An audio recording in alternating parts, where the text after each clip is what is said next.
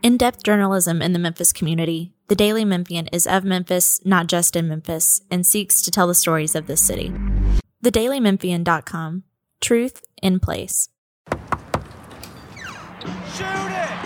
Yeah! We deliver tickets, team merchandise, and everything you need for the game. But what you really get is so much more. FedEx Delivery. Game day spirit. What we deliver by delivering.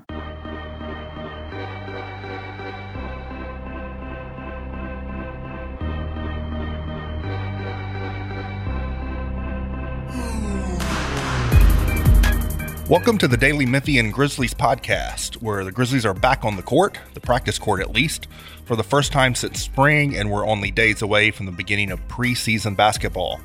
I'm Chris Herrington, and I'm joined by colleague Don Wade. Don, we haven't seen any basketball yet, but we've heard a lot of chatter. It's the time of the year when everyone has added 20 pounds of muscle and is optimistic about the coming season. What struck you most from the first couple days, media day and the first day of training camp? The first thing with media day was, you look around the room and you, me, and all the other media members were the true veterans. We're the old timers. We're the old timers of Grizzlies media day. So that was kind of strange. I don't recall hearing the word playoffs or postseason uttered by anyone, which wasn't surprising, but was in stark contrast to years and years of, we're not just going to try to make the playoffs, but we think we can have a deep run. So that was the overarching biggest thing. Yeah, I mean, sometimes there's a difference between what people say and what they do. And so to me, I was struck by those things really came together. Like there was no pretense yesterday. When Zach Kleiman said, we want to get better every day. We want to foster an environment of competitiveness. But our focus is on development. Like, that's the truth, right? They're not tanking, but they have no pretense of making the playoffs or even necessarily winning a lot of games. They have a young team. They want to develop their talent. They want to be as competitive as they can on the floor while developing the talent.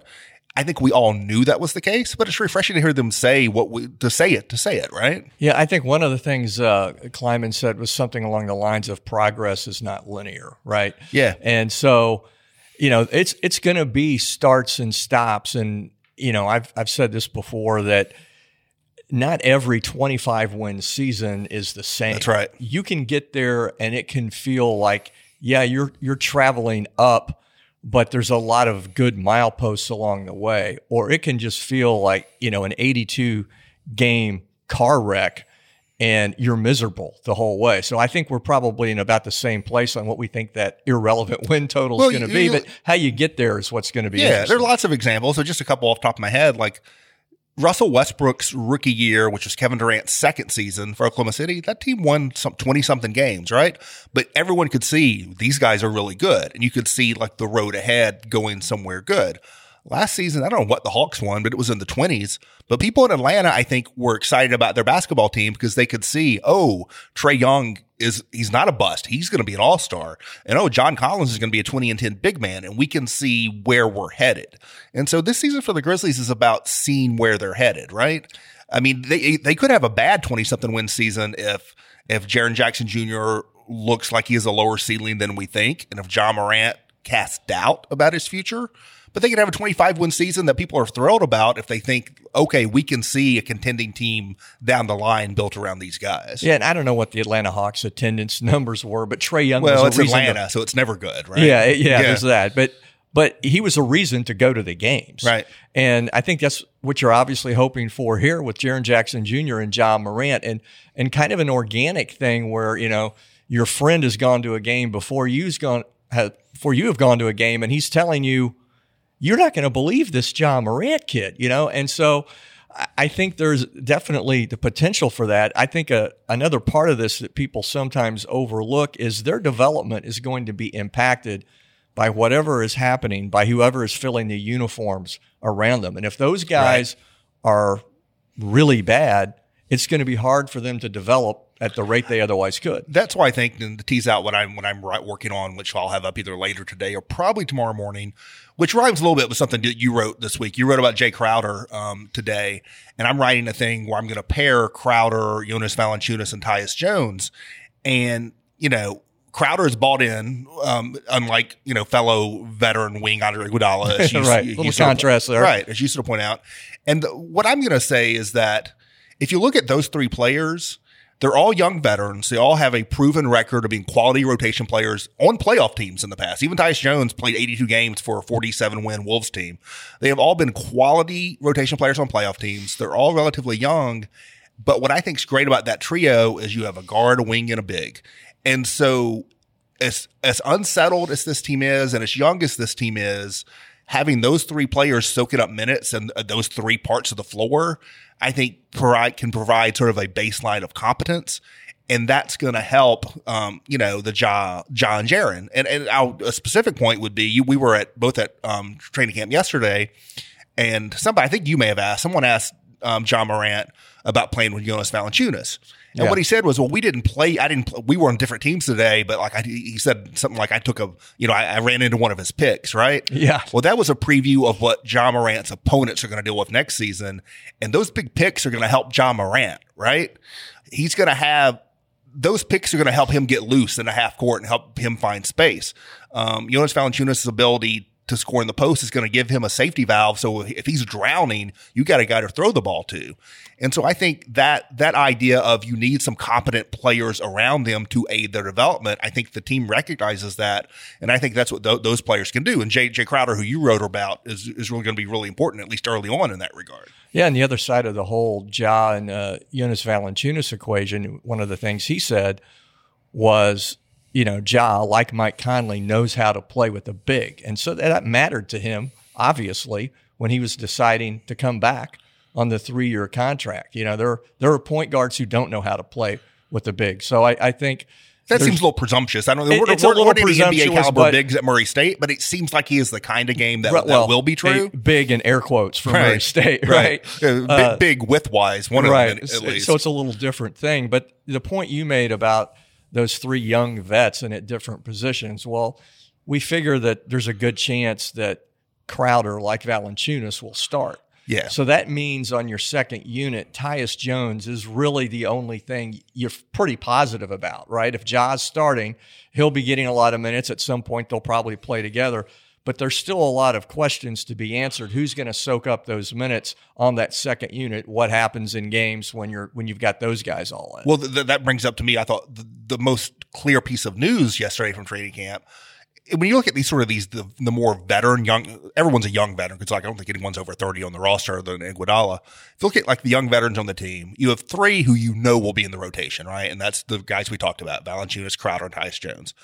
You have two who are on the bubble to even make the roster, but even if they do, they're probably not in every night rotation. That's Miles Plumlee and is it Miles or Mason? Miles. I get it mixed up every time. Miles Plumlee and Solomon Hill, right? So they're young, they're veteran players, but even if they make the roster, they're not going to be playing minutes every night. The guy who's left, who there's mystery around, is Kyle Anderson. He's a young veteran, right? And he could start. He could not play at all. We really don't know.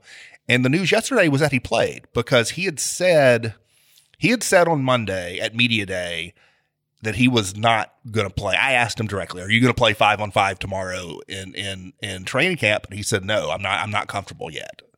Or he said, "I don't think so. I don't feel comfortable." And then we learned yesterday from Taylor Jenkins that he changed his mind, that he decided to give it a go. And so, I mean, everyone assumes, and I do as well, that Jay Crowder is starting at the small forward, but Kyle Anderson is the incumbent starter at small forward for the Memphis Grizzlies. Yeah, you wonder when he changed his mind. It is, I think the way Taylor phrased it was, he wanted to be out there and integrate himself with his teammates.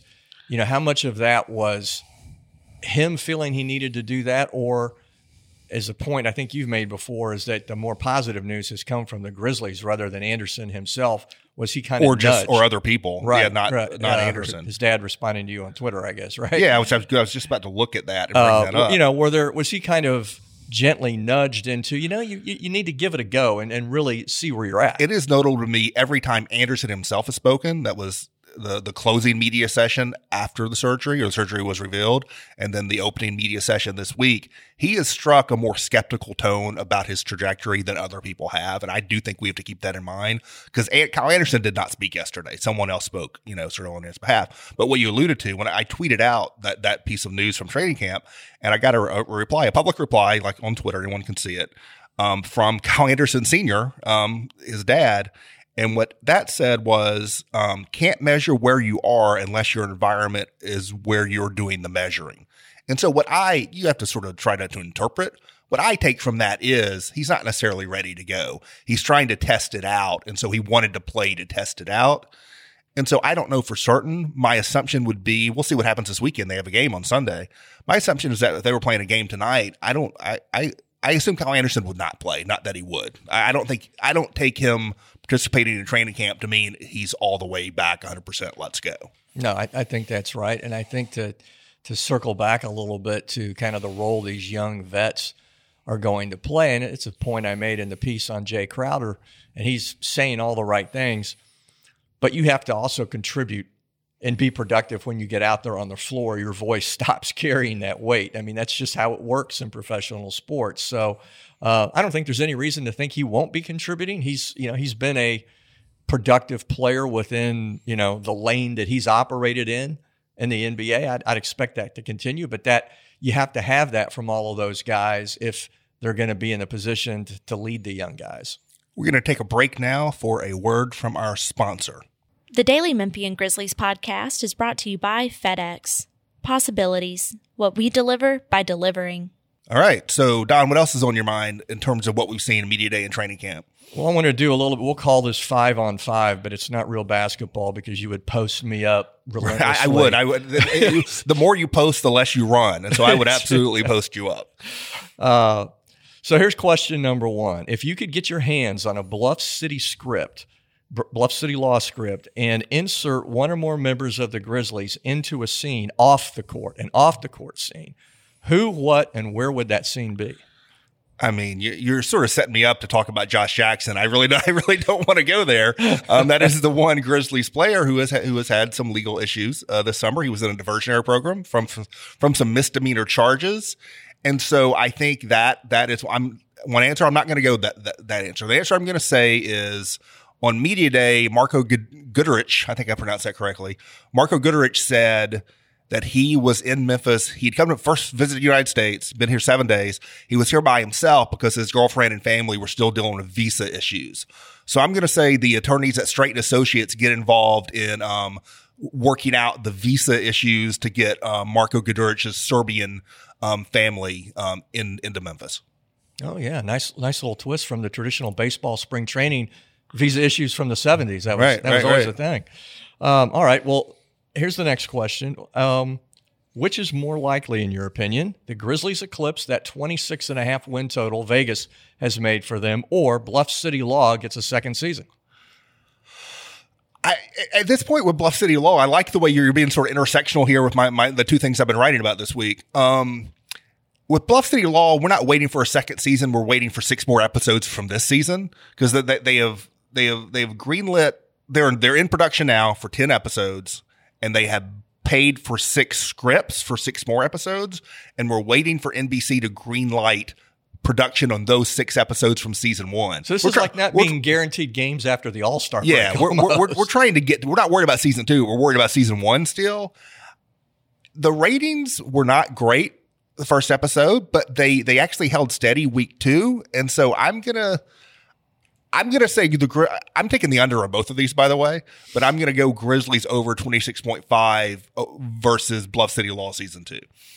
All right. Well, you write about music too, so I think you've already been out there with this part of this question. A theme song for the Grizzlies preseason, but also let's take it forward. What you see that the theme song that actually develops once we're into the regular season, we kind of know what we have. Oh, you're putting me on the spot on the second one. I mean, 2-inch silence is bad for audio, so I may have to take a pass because I don't think I can come up with anything right out of my head. But my theme song for training camp, which for people who listen, I'm on the Jeff Calkins show every day for some reason, and I pick a lead-in song This derives from, I used to do a column for the commercial Hill called the 901, and I did a song every day called The Fade Out. So we used to just play that song, and then I stopped doing that column, and they still wanted me to do a song. So I do a song every day, and my song on Monday in honor of Grizzlies Media Day training camp was Getting Better by the Beatles, Sgt. Pepper's Lonely Hearts Club Band. Getting better all the time. That is the theme of the Grizzlies this season. I'm going to have to take a rain check, but I'll come back on a new song for later in the season. Okay, and then lastly, what do you think is more likely? And I'm not saying on this that Jaren Jackson Jr. makes the All-Star team, but he gets into All-Star conversation, legitimately is in the conversation, or Ja Morant finishes no worse than second in Rookie of the Year voting. I'm going to go with Ja Morant on that because I think there is no way. I think Jaren Jackson, there's a real question about whether Jaren Jackson Jr. takes a big step forward in year two, or he has kind of a consolidation season. Like, people should be prepared for that, because if you look at last year, some of the rookies from 2 years ago, the best rookies 2 years ago, Ben Simmons won Rookie of the Year, Donovan Mitchell finished second. The guy who either probably finished third, but people were really excited about, was Jason Tatum for the Celtics. None of them made big leaps in year two. They sort of had consolidation seasons. Everyone thinks they're still headed towards being all-stars, but they didn't make the big leaps in year two. The guy who made the big leap was De'Aaron Fox, who had been bad as a rookie, right? And so it's not a guarantee that every player makes a big leap in year two. I think that could happen with Jaren Jackson, and if that happens, he will put up all-star caliber numbers, but the Grizzlies will be a bad team, and so he's not going to be in that conversation. Ja Morant is the second overall pick in this draft, and so if you're projecting Rookie of the Year, he should be second in that projections now. I think he was the second best prospect in the draft. They've already announced they're giving him the ball on opening night, and they're letting him go, and so I would bet on the Ja Morant top two Rookie of the Year much more strongly than I would Jaren Jackson All-Star. This wasn't one of my original questions, but I think it's a good time to ask it. We've been around Jaren Jackson Jr. more because it's his second season here, but we got a chance to see a good bit of Ja. He was, throwing out the first pitch at the Redbirds game and making all sorts of appearances. When you just look at how each of these guys is wired and what they're being asked to carry, who do you think is better equipped for kind of the intangible rigors of the NBA? That's a good question, and it's hard to answer just because Ja Morant has not played basketball outside of a Murray State uniform, right? Like, period. Didn't play summer league, has done nothing. And so I think we're instilling a lot of hope and presumption into him. And I share it, by the way. I think he's going to be really good, but we really haven't seen anything from him. I do think just in our interactions with him, he seems to be, for a guy who just turned 20 a few weeks ago, I think, seems to be pretty mature, pretty self-possessed. He talks about him, he mentions himself in the third person, but I think that's just comes with the territory these days, right? But seems to be pretty grounded, pretty solid. But I'm going to go Jaren because he's already been through it. I think he was impressive on and off the floor last season, has been this summer. We know the just incredible quality of family he comes from, a former veteran NBA player, and his mother is an attorney who's heavily involved in the women's side players union. He was almost he was raised for this, right? He's been preparing for this his whole life. And I think the Grizzlies, Ja Morant is the point guard, and Ja Morant has the more exciting style of play. But the player they're giving the ball, I don't know whether Taylor Jenkins will name captains. We'll find out. But the player the Grizzlies are giving the ball to in terms of leading the team right now is Jaren Jackson Jr. And I think that was reflected symbolically on media day, where everyone else was there's three tables, right? For people who don't know. And they're overlapping, sort of alternating scrums. And Jaren Jackson came out last by himself with everyone around him.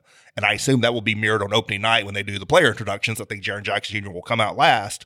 And this may change over time. But right now, I think this is Jaren Jackson Jr.'s team. A couple things from that. I don't know that I've ever heard a professional athlete refer to himself in the third person and finding, I can't recall ever finding it, less annoying than when Ja did it. It didn't seem egotistical in the slightest way. Well, his name is Ja. If my name was Ja, I would even if I'm not a good basketball player, I may just want to be Yeah, Ja's got to write a column today, right? It's not Chris or Don. His name's Ja Morant. Yeah, it just sounds good. But I won't say who, but a noted Memphis media member said to me after media day that he kind of found Jaren Jackson Jr. irritating, that there was, an egotistical quality to him, like he was kind of above it all. And I kind of took that. I kind of took that in, and then I tried to balance it with what you hear other players say about, like yesterday, Jay Crowder said that he's been great about asking him questions, which implying that, he wants to be that sponge that he needs to be. But he doesn't come off that way when he talks to us. So the question is does it seem like if that's intentional, like he's got this persona he's kind of cultivating when he deals with media, and then he's this other guy when, maybe a more respectful guy when he's dealing with veterans like Jay Crowder or before Mike Conley? I do think there's a difference in him dealing with the media and him dealing with other players.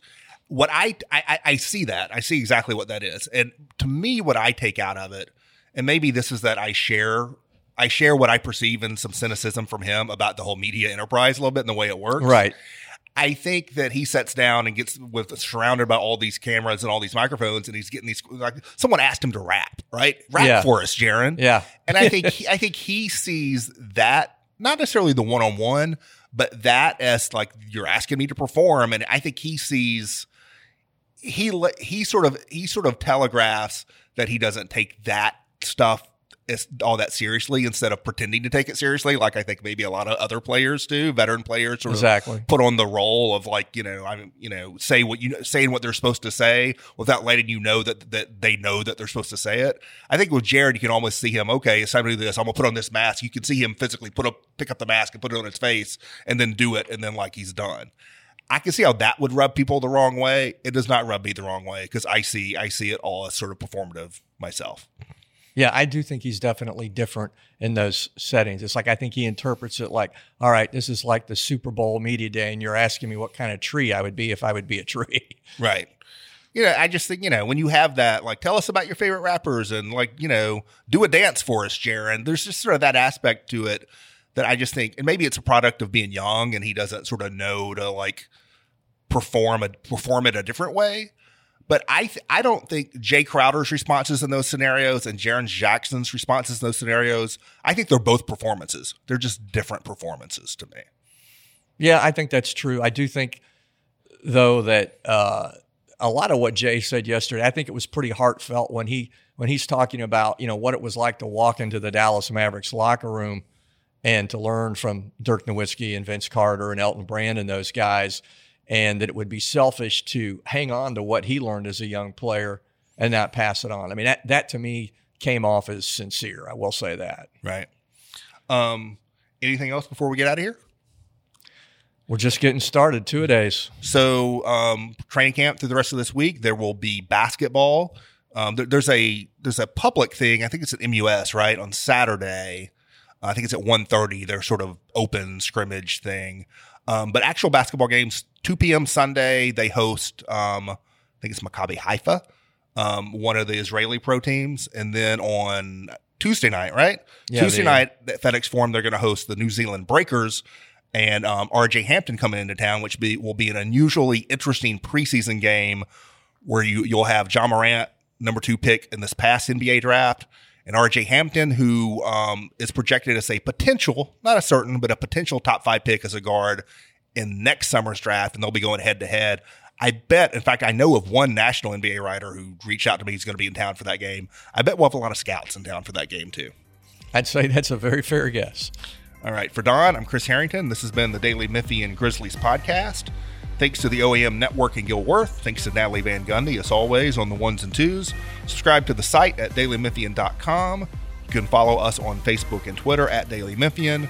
And so you can subscribe to this podcast and the rest of our audio wherever you get your pods, including iTunes, Spotify, and Stitcher.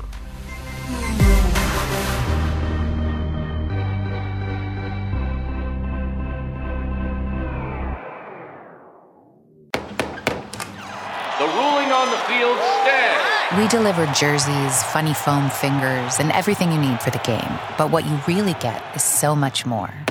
FedEx Delivery. Game day spirit. What we deliver by delivering. In-depth journalism in the Memphis community, the Daily Memphian is of Memphis, not just in Memphis, and seeks to tell the stories of this city. TheDailyMemphian.com. Truth in place.